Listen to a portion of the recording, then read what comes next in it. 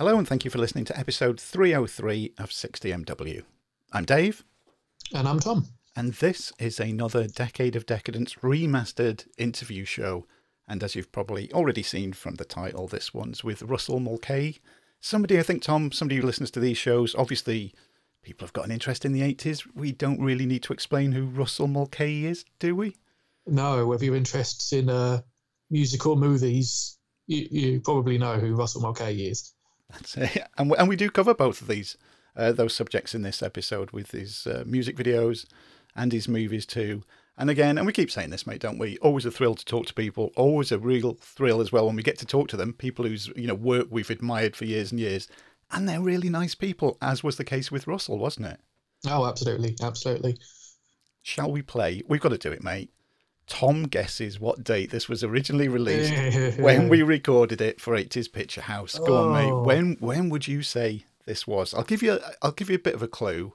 It was one of the later interviews we did. For those new, me and Tom did a podcast called 80s Picture House. I think we did 50 interview shows amongst everything else of people whose work we love from the 80s. And Russell was one, I don't know, maybe 3/4 of the way through that 50. I was thinking more like half. So, okay. I am going to say from 3/4 of the way through.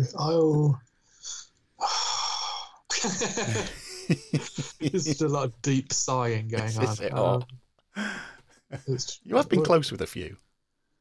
I'm going to say August 2015. Ooh, well, let's say in the scope of things at the time that we recorded it, not too bad. April 2014. Oh, pretty far out. Yeah. Yeah, I guess 2015 would have been near the end of what the interview. With the interviews, yeah. It's a hard thing to guess. It is. You have been close a few times, so Not this time. Not this time. But yeah, everybody listening, you're in for a treat with us having a chat with Russell. I did look just a couple of minutes ago, mate, before we recorded this intro. I still got him on my Skype contacts, and he was online just a few days ago. Maybe it could be one for a future sort of catch-up show. Who knows? Yeah, see what he's been up to and what he's I'm seeing. Obviously, I'm sure he's got plenty upcoming. Well, not at the moment, but Yeah. No one's got anything upcoming at the moment. That's it. And it's pretty quiet across all film. Although I did see, just very, very briefly, off topic, and we'll bring this up in the next Decade of Decadence show, Stallone's back filming Samaritan. So that's something to talk about on that show. But in the meantime, everybody, sit back, get comfortable, and have a listen to me and Tom have a chat with Russell Mulcahy back from April 2014. Oh, and as always as well, back in 2014, we didn't have the equipment we've got now. Sound quality will be a little bit different, but the actual content itself is still red hot. I don't know why I said that. Let's bugger off and let them listen to us and Russell. Hi, Russell Mulcahy here, and welcome to the 80s Picture House with Dave and Tom.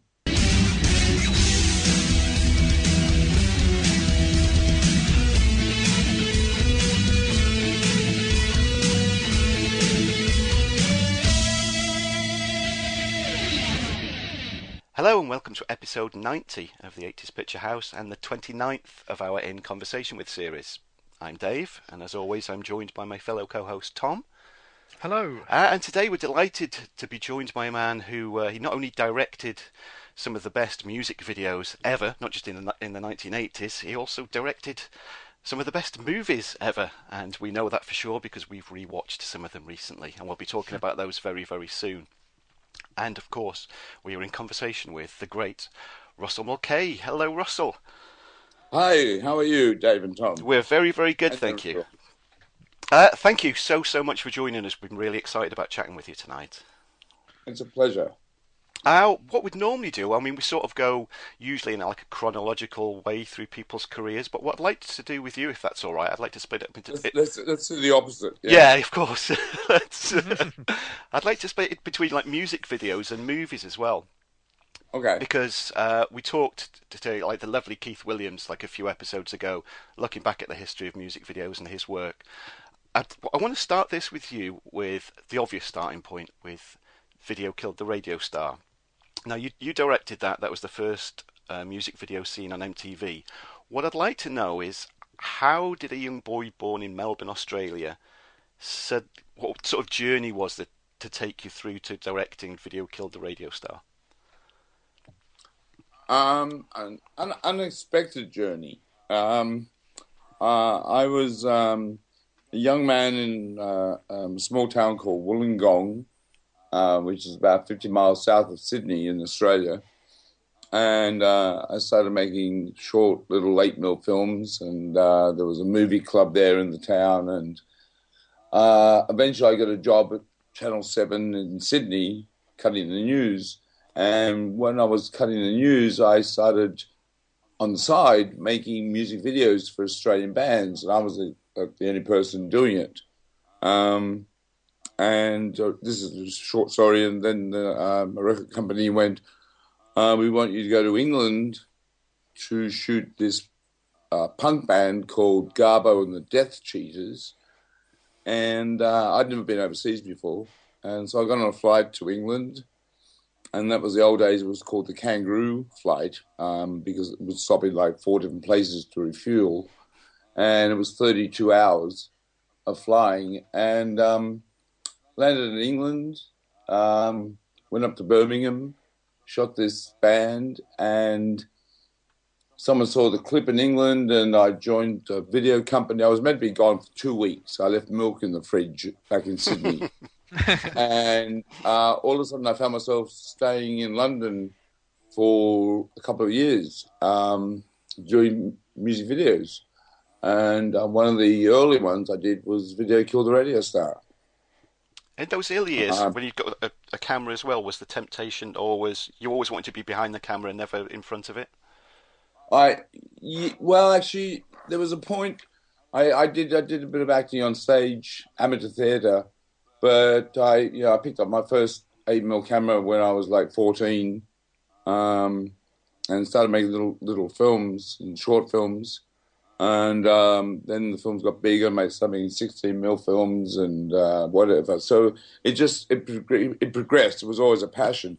But there was a point I was saying to myself, well, do I want to be an actor or want to be a director? And I think my passion was stronger as a filmmaker. Mm-hmm. And I probably wasn't a very good actor.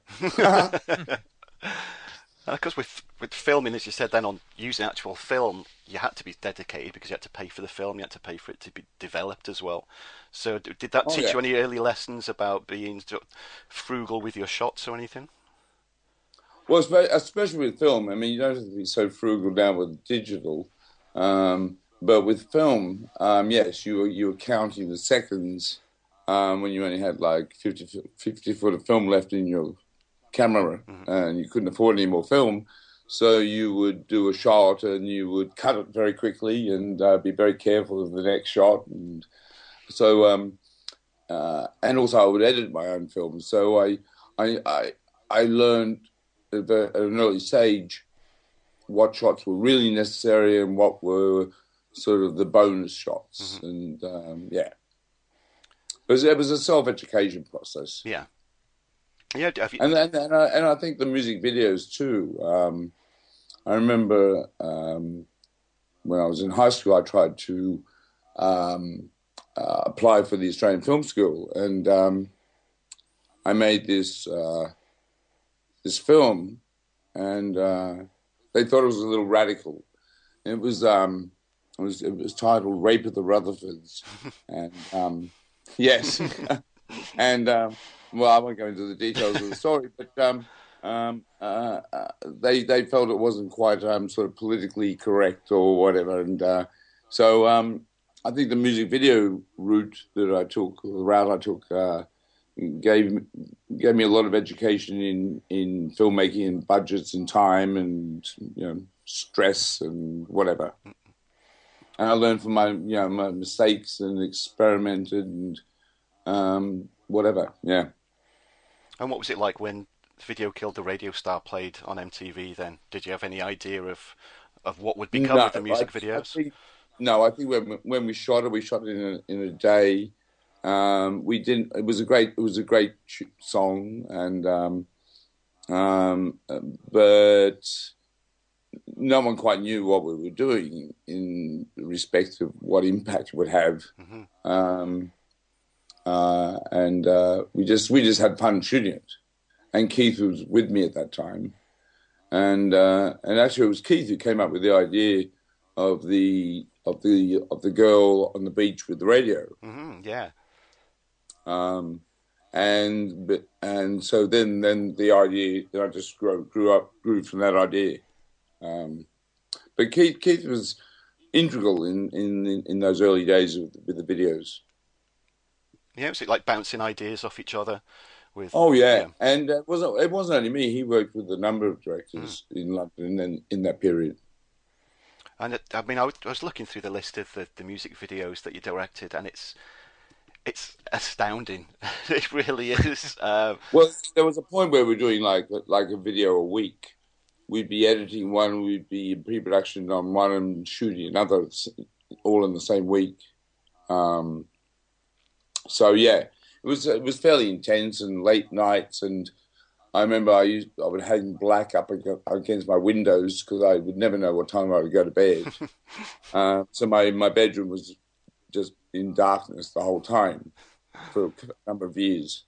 It seems, though, just from the vibe from a lot of your videos, it must have been a fun time as well. Yes, it was, especially the early periods, because, with the Durans and the Elton Johns.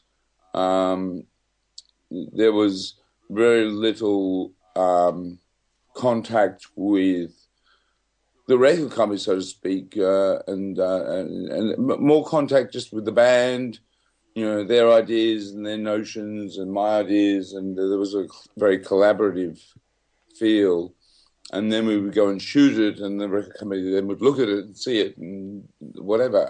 But there was a lot of creative freedom in those days, because I think it was such a new industry, so to speak. You could really go out on a limb and push some of the creative bars a little. Yeah, am I right in saying that on the Elton John video, I'm Still Standing, it was a lot of it was created just like on the day? And is it also true you fell in the water as well with the camera? Well, oh my God, you've heard all the stories. Oh, you haven't heard all the stories, and some of them I can't repeat. Yes, there was a script for the video, and the script was sent down to some French production manager, and then we turned up a couple of days before the shoot, or a day before the shoot, or whatever, and we said, okay. And there was meant to be a scene where a car was on a hill, and the car lost its brakes, or whatever, went careening down a hill and crashed through a shop window or whatever, yeah? Mm-hmm. And they said, well, yes, we've got a car, we've got a hill and a shop front, but you can't roll the car and you can't crash through the window. And it was like, okay. and so, like, everything was in the script was not organised. So I thought it was a complete disaster. And so we started filming, and I'm actually filming a scene with Elton walking down the pier in Cannes, outside the Carlton Hotel. And I accidentally slipped into the water with the camera. So that was a little surprise awakening. And and the funny thing about that, I had a big leather jacket on because it was quite chilly, and boots and everything. And I went in with the camera, and I saw, the last thing I remember seeing was the camera assistant dive in, but not for me. So I was sinking. And he came up and he said, I've got the camera. And I'm sort of like clinging to this sort of moss-covered pylon and sort of slipping and drowning. Eventually they dragged me out as this wet rat and took me through the lobby of the Carlton Hotel, and very sort of sad and depressed, thinking, oh God, the whole thing's a screw-up. And Elton came up to the room and he just said to me, listen, why don't we just go down there? Or why don't you just come down and we'll just make it up and just do what you want. And we had some dancers there, and we had the fabulous Arlene Phillips, and so we actually just went down and just started filming stuff. And, nothing organized. And we had some guy that just started painting people, colors and whatever. And it was made up on the fly. Wow. And it's such an iconic video as well. Yeah, because the energy amongst everyone was so good. And I remember we shot over 2 days. And I remember on the second day was dawn outside Cannes, in Cannes. And Elton got up early and was there at the coffee machine, like serving coffee, like making coffee for everyone. Like, morning, dear. Hi, dear. So everyone was just in this wonderful spirit, and I think it comes across in the video. Oh yeah, it does. Definitely does. Much like with Elton John, you directed absolutely loads of videos for Duran Duran. What was it like working on them?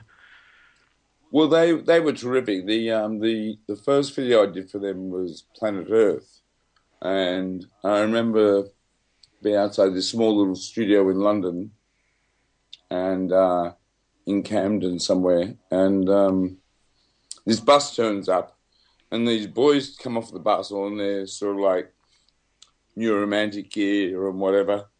And I'm thinking, oh, what the hell is this? But I did have a few sort of storyboard of designs, like let's say Roger with the Earth and whatever.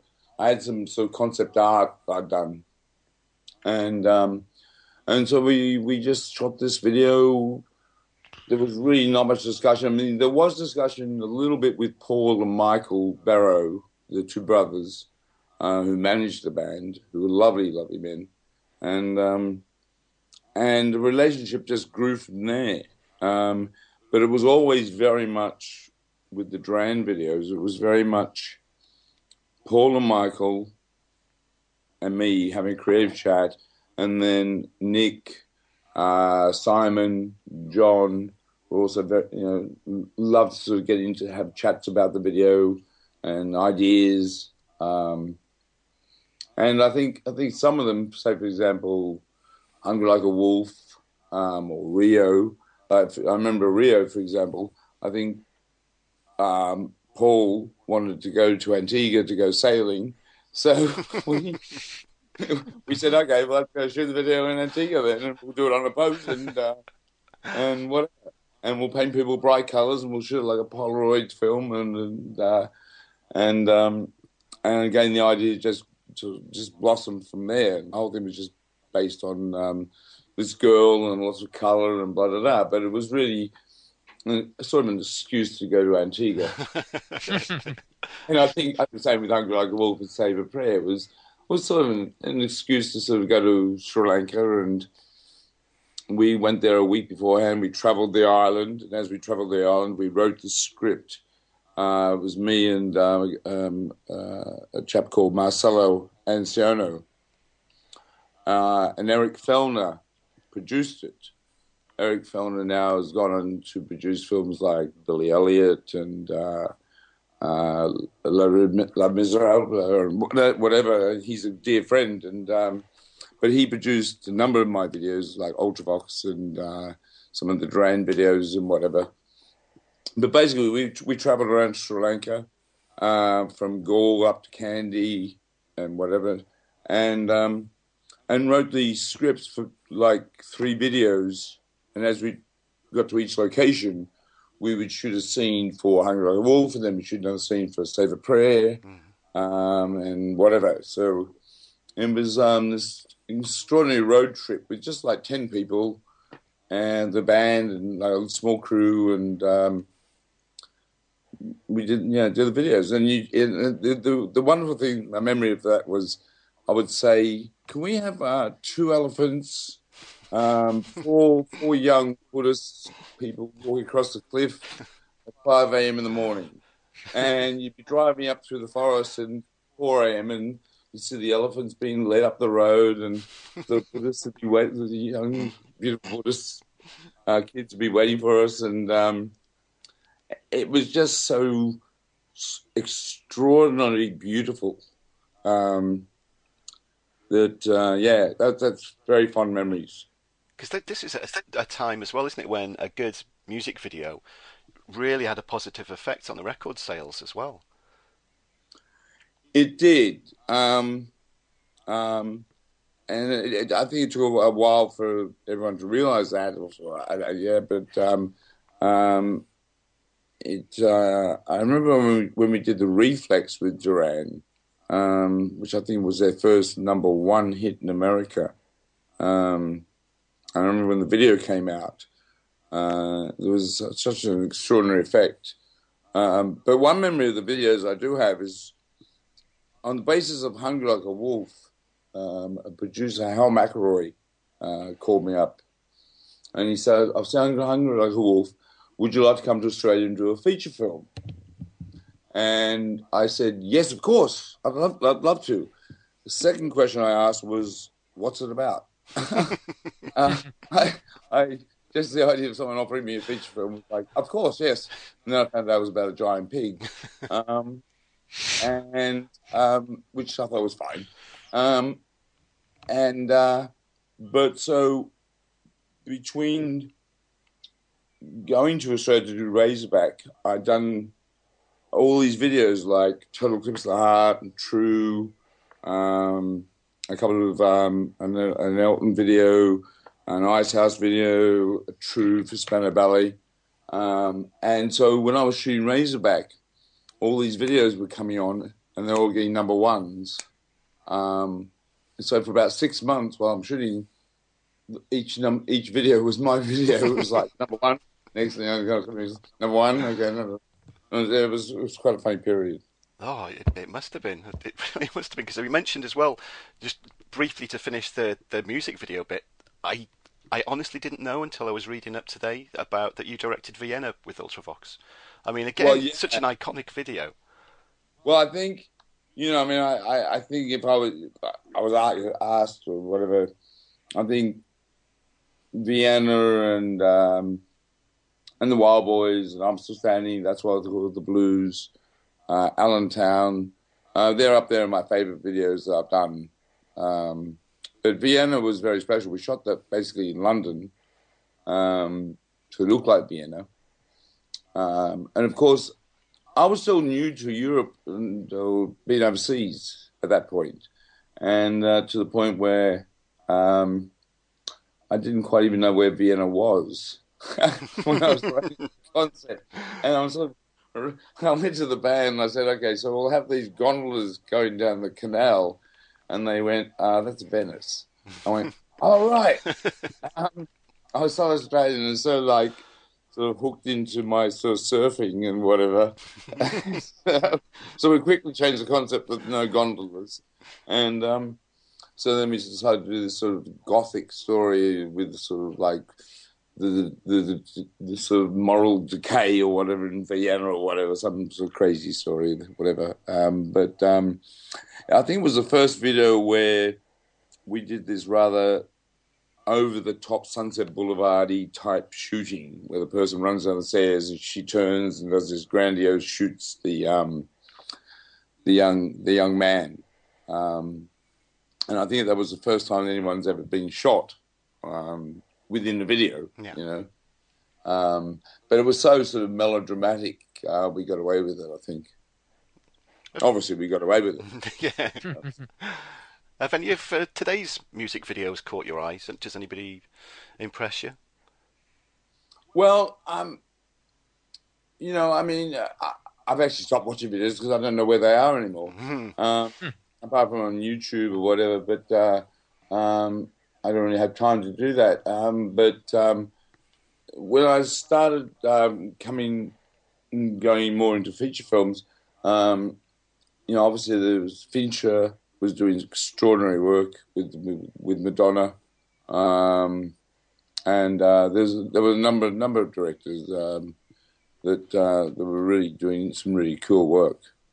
But what I'd like to do now, I mean, we could spend a whole show just chatting about your music videos with you, but we've got so many great films as well we want to chat with you about. The first one I want to bring up is a Well, not certainly great one, but anyway, maybe it's personal choice. 1979, Derek and Clive Get the Horn. Oh my God! No, I love Peter Cook and Dudley Moore, and I love Derek and Clive Get the Horn. But this, I mean, you filmed this. This was at a stage in their career where it was breaking apart, wasn't it? Yeah, I mean, Dudley was going off to do 10, and yeah, it was basically the last thing they were going to do together, and I think they both knew that. And I think that's why Richard Branson, he was wonderful, and I think that's one of the reasons he wanted to capture that on film.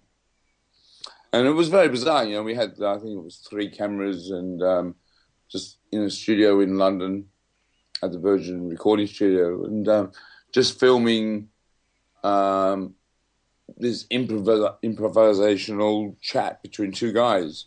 Which is what Derek and Clive is. And it's basically made up on the spot. They don't really even have a general plot line of what they're going to talk about. Usually it was Peter who would sort of bring it up and then Dudley would respond and it would then turn into what bizarre way it did. And because it's film, we would have to time the cameras so we'd have one camera roll and then 30 seconds or 40 seconds later, the other camera start rolling, and then 40 seconds later, the other camera start rolling. So one camera would run out of film, and there'd be enough 2 other cameras would still be rolling as that camera's getting changed to film, then the other camera finishes its roll, that gets changed. So sometimes, there was always like these mad rushing mags being put in. So, yeah. Were you a fan of them before you? Oh, yeah, I was a huge fan. I mean, I remember listening to them in fits of laughter, and so it was a great joy. And I'd seen them on film before, so it was a great joy to work with them. And terrific chaps. And I sat with Peter probably the most during the editing, and late nights. I remember one night it was like quite late, and we waited in, and then he took me off to the Ritz, to the casino there, and he went downstairs, and he put $5,000 on red. And it came up red, and he got $10,000, boom, put it back in his pocket, and said, "Okay, we're leaving now." And it was that sort of like, he was. They were incredible characters, completely different from each other, and I think that's probably what made it work. Oh yeah, I find them hilarious. I really do. Going back to a film that you mentioned briefly, but I've never really regarded it as a film, so to speak. I know. The funny thing is, you mentioned it when I was doing Swimming Upstream with Geoffrey Rush. It's one of his favourite films, and so we're in Queensland filming this film with Geoffrey Rush and Judy Davis and Jesse Spencer, who now has gone on to do House and now Chicago Fire. But it was Geoffrey's one of his favourite films, so we had a screening of it, and I hadn't seen it for years. But I've never really regarded it as a film. It's more of as a document. Yeah. Going back to Razorback that we mentioned a few minutes ago, obviously it's your first theatrical film. What was it like working on that after the music videos, or during? It was... I think I still had my music video hat on. Luckily, I had the sanity of a great producer, Hal McElroy, extraordinary DP of Dean Semler. But I did bring my production designer from videos, Bryce Wormsley, and who also brought on a fabulous Australian art director, I'm forgetting his name now. And so I had some sanity around me.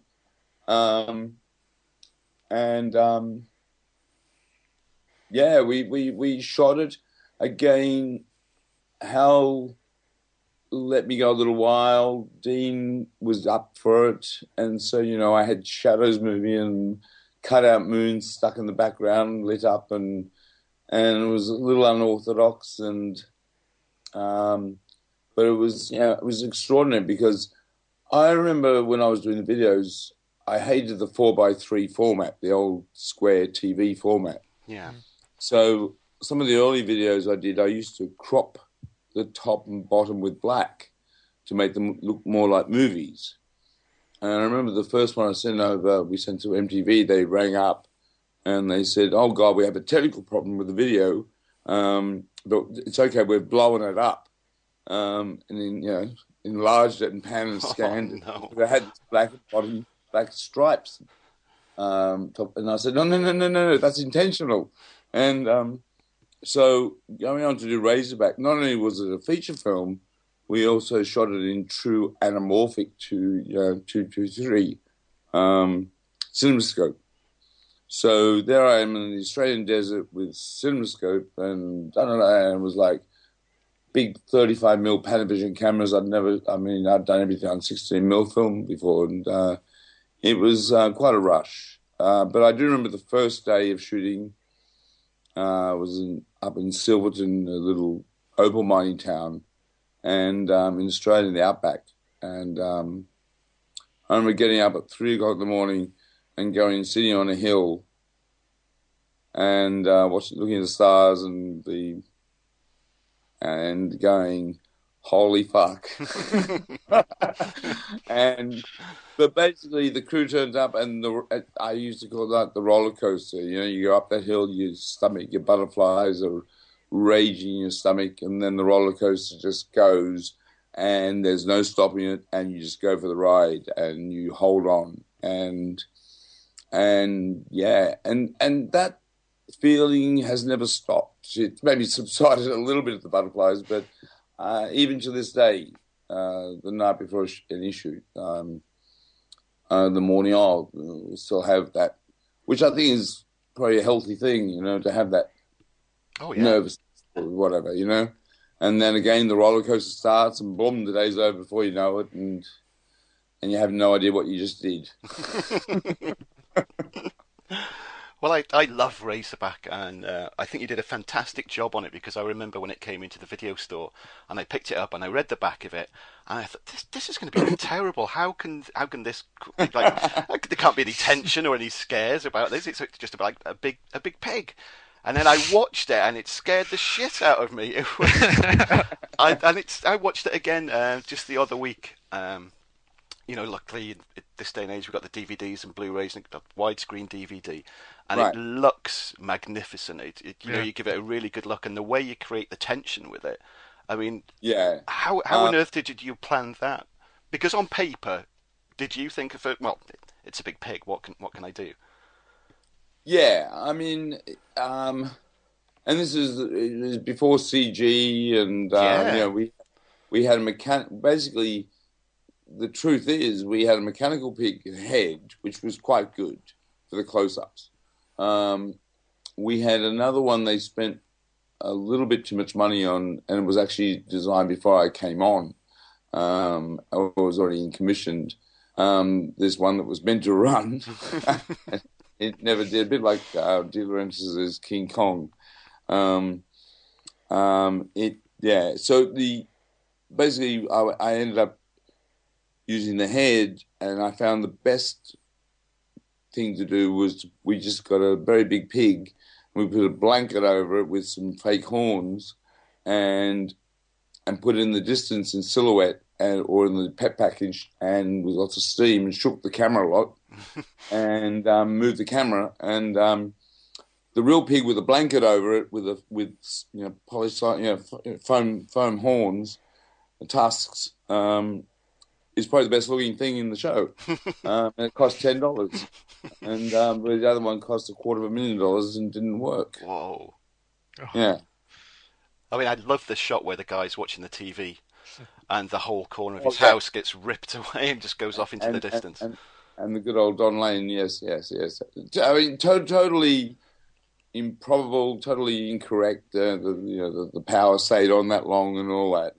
But Um, I think once you set, I think in any film has its own world, and you can set up your rules near the beginning, what your story is going to be, what your world is going to be, and as long as you stick within those rules that you have set up for your game, then the audience will go for the ride, I think. Oh yeah, I buy straight into it every time I watch Razorback. Yeah. I love it. Yeah, I mean, in a regular film, if it was just da-da-da, and then all of a sudden this TV gets torn off in the desert and it's still playing, you'd go, that doesn't make sense. Mm-hmm. But I think I'd created a slightly alternative universe.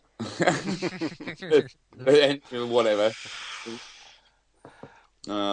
It's so funny. It's when we do Teen Wolf. It's and some of the questions.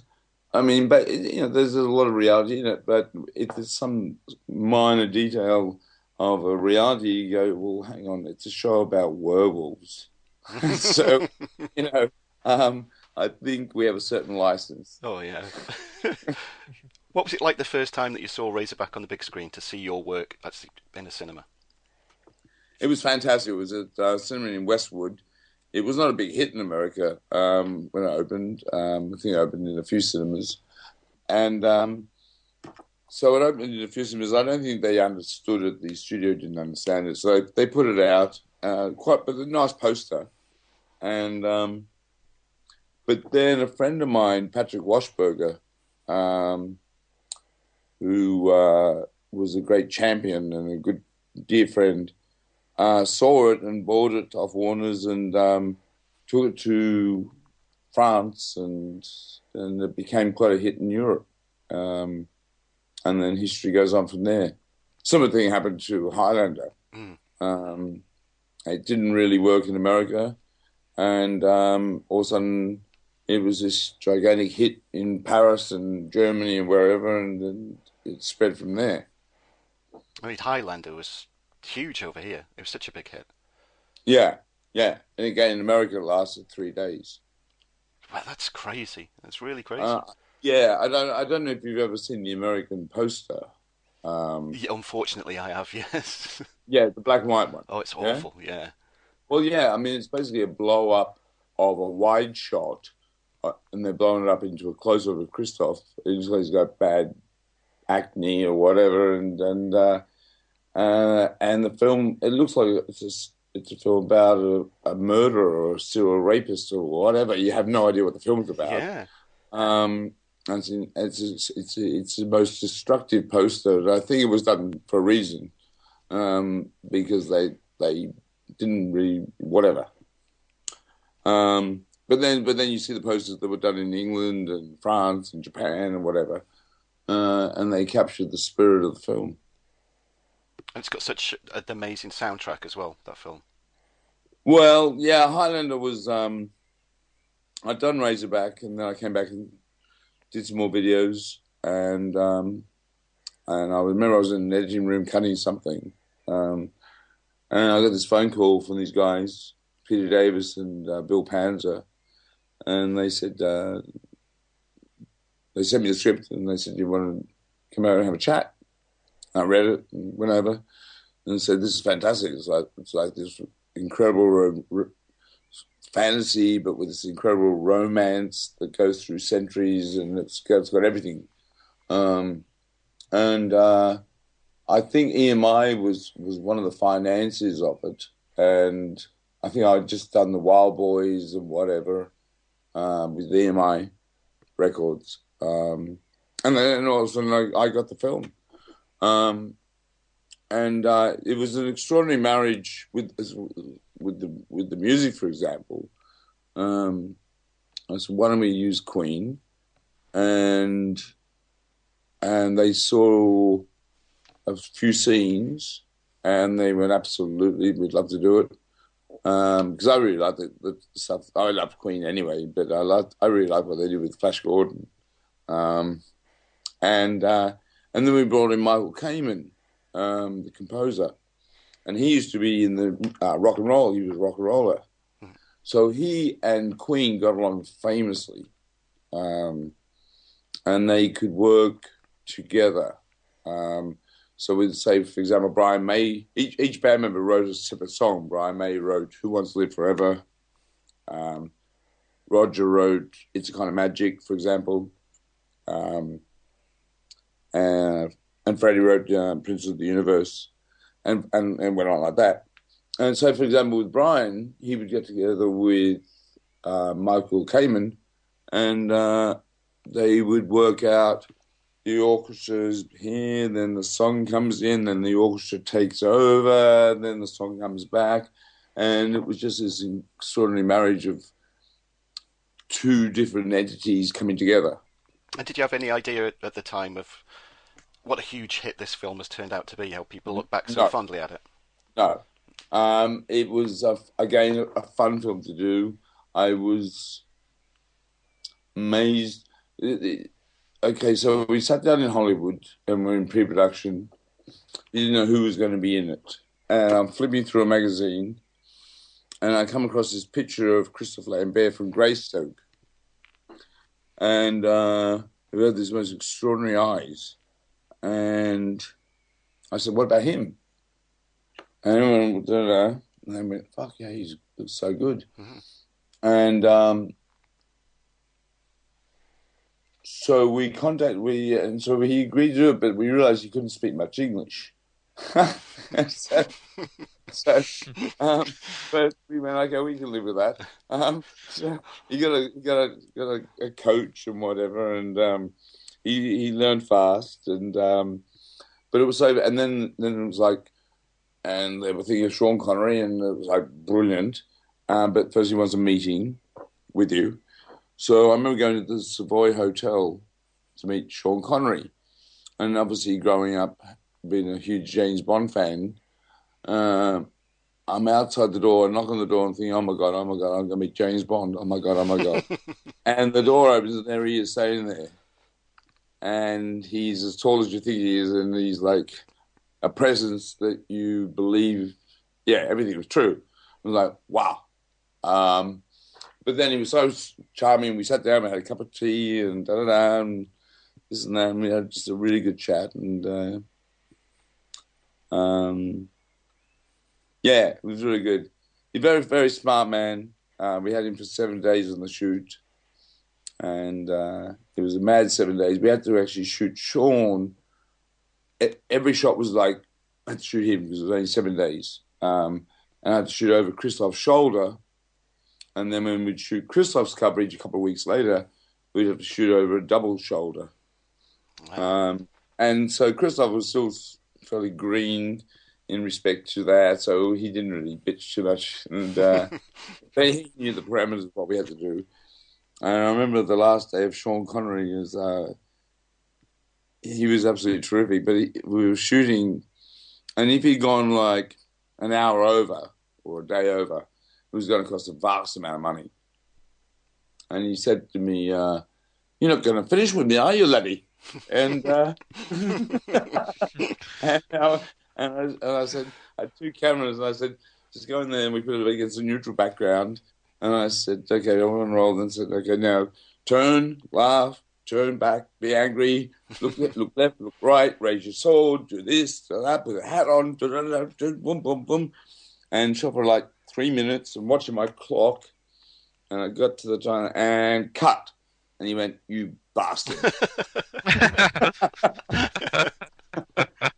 I think he lost quite a bit of money. Wow. Yeah. Oh, he retired from movies too soon. Yeah. I think it could have been, well, there was a certain film that he didn't, one of his later films that I don't think he really enjoyed doing. Yeah. Can I ask you? I'll leave you to guess that one. Oh yeah, I know which one it was. Yes, okay. Yeah. Can I ask about Rambo 3? It's okay. I know. Am I right in saying you were the director for 2 weeks? Actually, yes. I was on pre-production. God knows a lot longer than that. Now, I've read so many different things. The reason I ask, and everybody knows, a big Sylvester Stallone fan, a big Rambo fan. I would have loved to have seen you directing Rambo 3. Right. Well, so what happened is that I was in Highlander, and the sad part of the story is that I'd done that, and I was in chats with Gino De Laurentiis to do Total Recall. And I was meeting Ron Shuzette, the writer, and all that, and all of a sudden, Sly calls me up. So he calls me up in London, and he said, Highlander, I'd love you to come and do Rambo 3. And I got a little starstruck and yes, okay. And big mistake. Anyway, so we did a lot of pre-production, blah, blah, blah, and we got along. Yeah, I mean, we got along famously. But I do remember the day that me and the assistant director left the Tel Aviv to go down to the Dead Sea, where the first week of shooting was going to be. We built this gigantic fort on this cliff above the Dead Sea, and this Russian fort or Russian fort. And I remember leaving the hotel in Tel Aviv, and me and the assistant director looked at each other and said, "What the hell are we doing?" And it was this horrible feeling. It was like we don't even watch Rambo films. It was really weird. It was like this very depressing ride. And anyway, so we started shooting, and Sly wasn't there for the first couple of days. We were filming away. And then we started getting to the fort, filming the fort, and this big set with helicopters and lots of extras and da-da-da. And then Sly turned up, and I wanted to capture, I was filming against my style, and he took me into his trailer one night. First he fired the DP. He didn't like, he thought that was the problem. So the DP was fired. Then we carried on shooting, and then he took me into his trailer and showed me a bit of Rambo 2, and he said, which was all these close-ups. Gigantic close-ups of just his eyes and mouth, and just even less than his mouth. And he said, "It's all there. It's all there. That's all you need to shoot." And I said, "But I can shoot those in Burbank." It's 4 a.m. in the morning. We're on the cliff of the Dead Sea with this 300 extras and helicopters and a gigantic $1 million set. And so we had a creative difference. So anyway, we parted company. Oh, that's a pity. I would still love to have seen your version of it. Yeah. But anyway, it was fine. Yeah. But I do remember the plane trip back. I was so zonked. I sort of got back to the hotel packed. I got on a plane, the LL Airlines, and this is way before the big security issues of airlines these days. And even though it was still, they were pretty tight on their security, they would interview you twice before you got on the plane. Even though I said, "You know me by now, you know me." And anyway, you still get interviewed, and God bless them. And so I go upstairs. It was a first class, so I go upstairs. I go to the back because I just want to go to sleep. And I think I still had my pajama bottoms on. And I look up, and there's these suits, I call them suits, these guys in suits or whatever. About 10 of them get on, and they sit up the front of the section. And I go to sleep. And we land in London, and we all get up, and I follow them down the spiral staircase. And everyone's been held back, and I just follow these guys down the corridor, down the runway, down the causeway, and all of a sudden there's some English policeman bobbies there standing there, and we all turn left. We go down some more stairs.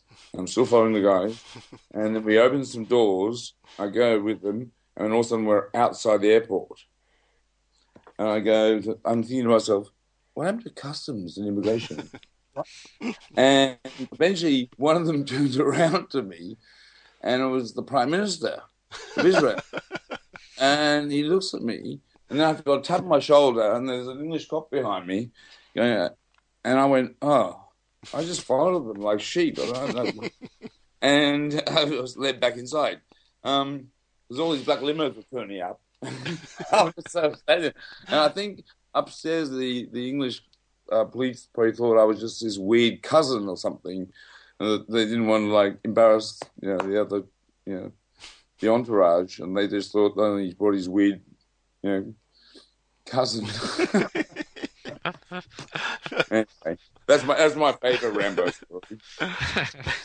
Well, that's a good segue, really, because just last night I rewatched Highlander 2, and I watched. Oh my God! I borrowed off Ramrod, my movie watching friend. He's got the 2-disc special edition with the new effects and everything in. And in one of the extras on the second, that must be about that must be like its 4th or 5th or 6th re-release. It's got to be, like yeah. The Renegade version, the Troubadour version, the Razzle version. So which version have you got? I think this is like I'm not sure it's got to be the definitive version because it's 2 discs. Oh, the definitive version. Yeah, okay. The definitive Renegade version. Have that one. Okay. But I'd like to if you could, to tell the listeners, because you've got a great story about an interesting plane ride that you had to Argentina, where the weather was not quite too calm. Oh yeah, that was well, there are many interesting stories about Highlander 2. One is that I should never have done it. But, unfortunately, I signed the contract and then read the script. And I changed agents after that. But anyway, so the plane trip, we were scouting for locations, and unfortunately, what happened is that sort of similar thing when someone wants you to come film somewhere, they'll show you all these grand locations, and then when you get down to the nitty-gritty of actually production, you realise you can't afford to go to all these places anyway, and you're stuck in town. But anyway, so we did go on this scout up into the Andes in this plane, and there was 2 small planes, and I was with one of the producers and the production designer and some other person, and the other plane was another producer, and one of the Argentinian producer's son was in the other plane. So we're going into the Andes and we hit bad weather, and this plane was getting thrown around like crazy. Things were just going crazy. One of the producers went into this state of shock where, he went just like white, looked like he was about to die.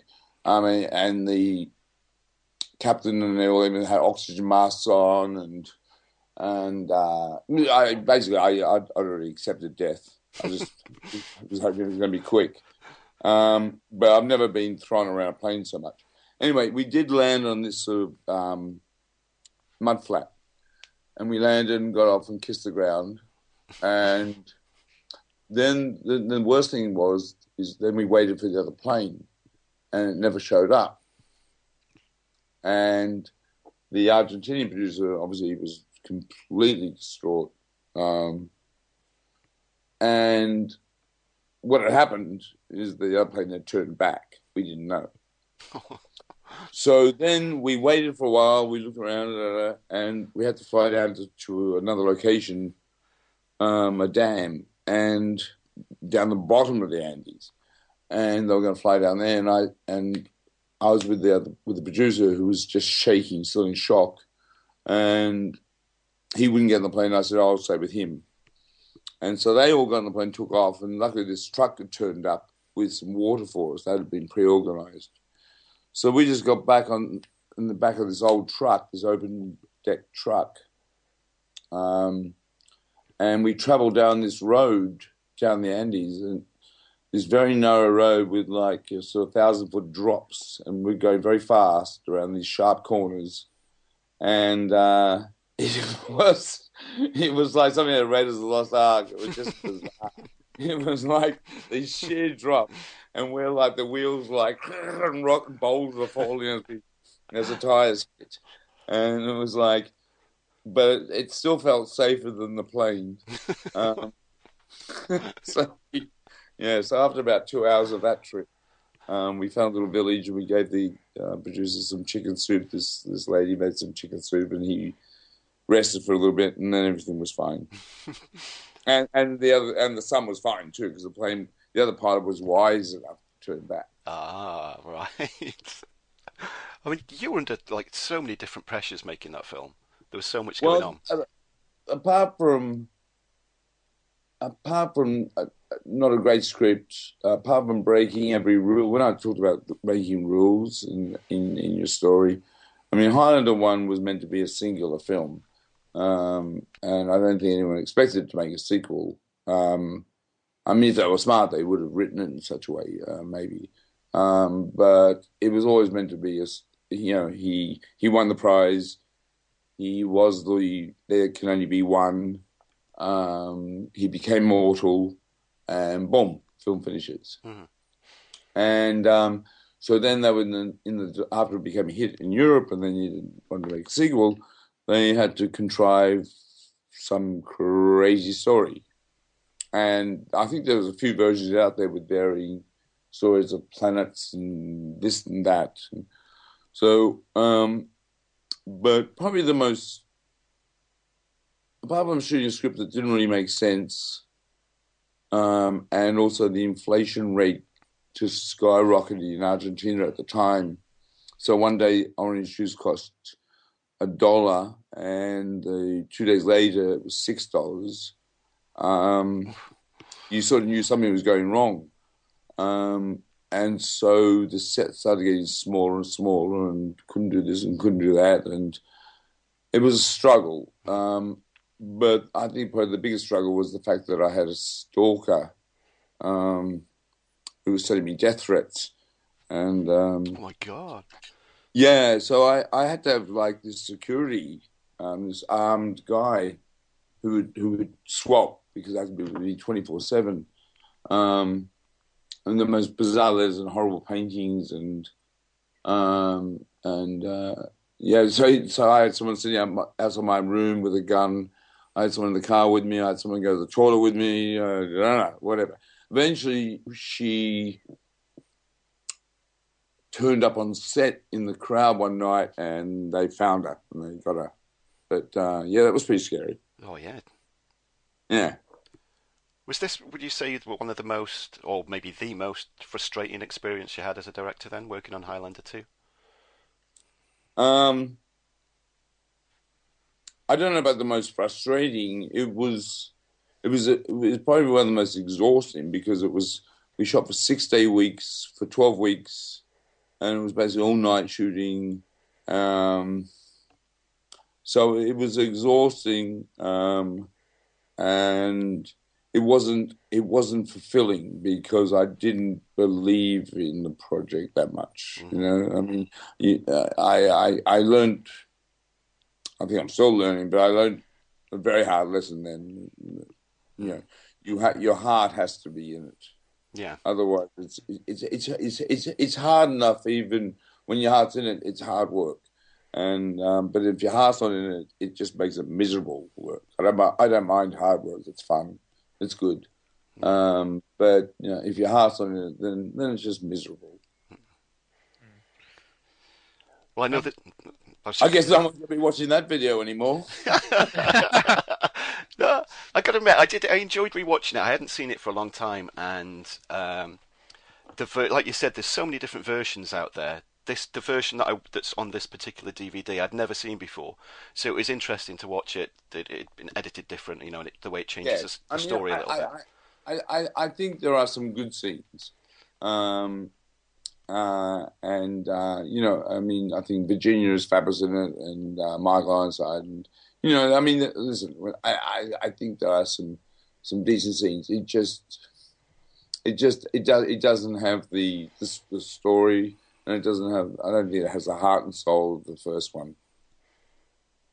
Yeah, I think that's the difference, isn't it? The first one's got a lot of heart, really has. Yeah, yeah. Well, like Dave watching Highlander 2 yesterday, I watched one of your films earlier, and it's one I absolutely adore, and that's Ricochet. So if you've got any stories about that, please. Only good ones. It was Joel Silver, producer. What can I say? I had Denzel Washington. I had John Lithgow, who I'd been a huge fan of, and cool script and shooting. I mean, it was a really enjoyable, just a great shoot, and Joel is an incredibly supportive producer with directors. If he feels, I guess, the director's got a vision or is doing it or whatever, he's 100% supportive. So that was a really great experience, and but it was extraordinary watching the two methods of acting too, between Denzel and John. Denzel's very focused, methody, very intense actor, and sometimes seems to hold the character within himself all day nearly. Whereas John is a different type of actor where he'll turn it on for the performance, and then after cut, he's back to John Lithgow. But yeah, and I respect both styles. Whatever makes it work, and they both make it work. So it was just an absolute pleasure working with these two giants of talent. Yeah, it was great. It was a good experience. I always found it fascinating as well because it's the early '90s. The scene at the beginning where Denzel Washington, as the cop, he drops his pants and he twists and fires, but there's a guy filming it on a little camera, and it gets uploaded and it goes onto the local news. Well, it's like nowadays this happens all the time. People with the smartphones, the film. Oh, people with the phone now, yeah. Yeah. It is so funny that one little shot like that will date the film, and you could probably nearly carbon date the film by looking at the phone people are using. I find myself doing it too, watching a film and going, can't quite pick the period, and then they flip their phone, and sometimes it's the old sort of, the Nokia flip phones or whatever. Oh yeah. So you can nearly pinpoint the sort of the early 90s or 97, 88, whatever. So you can by the telephones or whatever or cameras, you can actually date films now. Yeah. I just thought it was so good. It's showing it's like a vision of the future of this. This is going to be happening all the time. People are going to be filming news events. Yeah. I want to ask as well, briefly. I know we're getting a bit pushed for time, Russell. I don't want to keep you too long because you're such a busy guy. Resident Evil Extinction. I know we're good friends with a video game podcast, and they would kill me if I didn't ask a question about this. Were you a fan of the games before you signed on to direct the film? You weren't, no. No. No. But I knew Paul since Mortal Kombat. Because Christoph was in that, so I went and visited him. So I was friends with Paul. I knew Jeremy Bolt, the producer. The funny thing is, Jeremy Bolt used to be a runner for me for my video production company in London, and he remembers more than me, but he remembers being a runner for the video company. So when they asked me to do it, I was thrilled. Again, I didn't really know that much about it. I read the script, and then I sort of drew up some storyboards and some ideas, and then went to the meeting, and it was a great meeting, got the job, and then they set me down, and what they did is they put this video together of the video game where you didn't have to play it. Basically just ran you through the video game, yeah? Yeah. Because I don't know how to play those things. They're too fast. And not too good in the toggles. So I learned that, and obviously I watched the other films. But Mila was just a delight, and just great cast. And actually, Lyndon who's in the film, who gets killed in the film on the Eiffel Tower. Lyndon Asprey, the actor. He's in Teen Wolf now. So it's so cool. Yeah. He plays Styles' dad.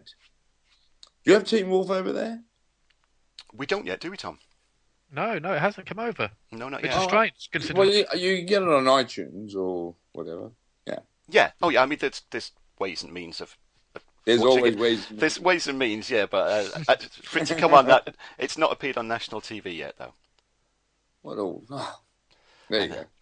You need to get onto them to get it over here. Oh my God, we're shooting season 4. You're going to have a bit to catch up on. Oh my word, we are.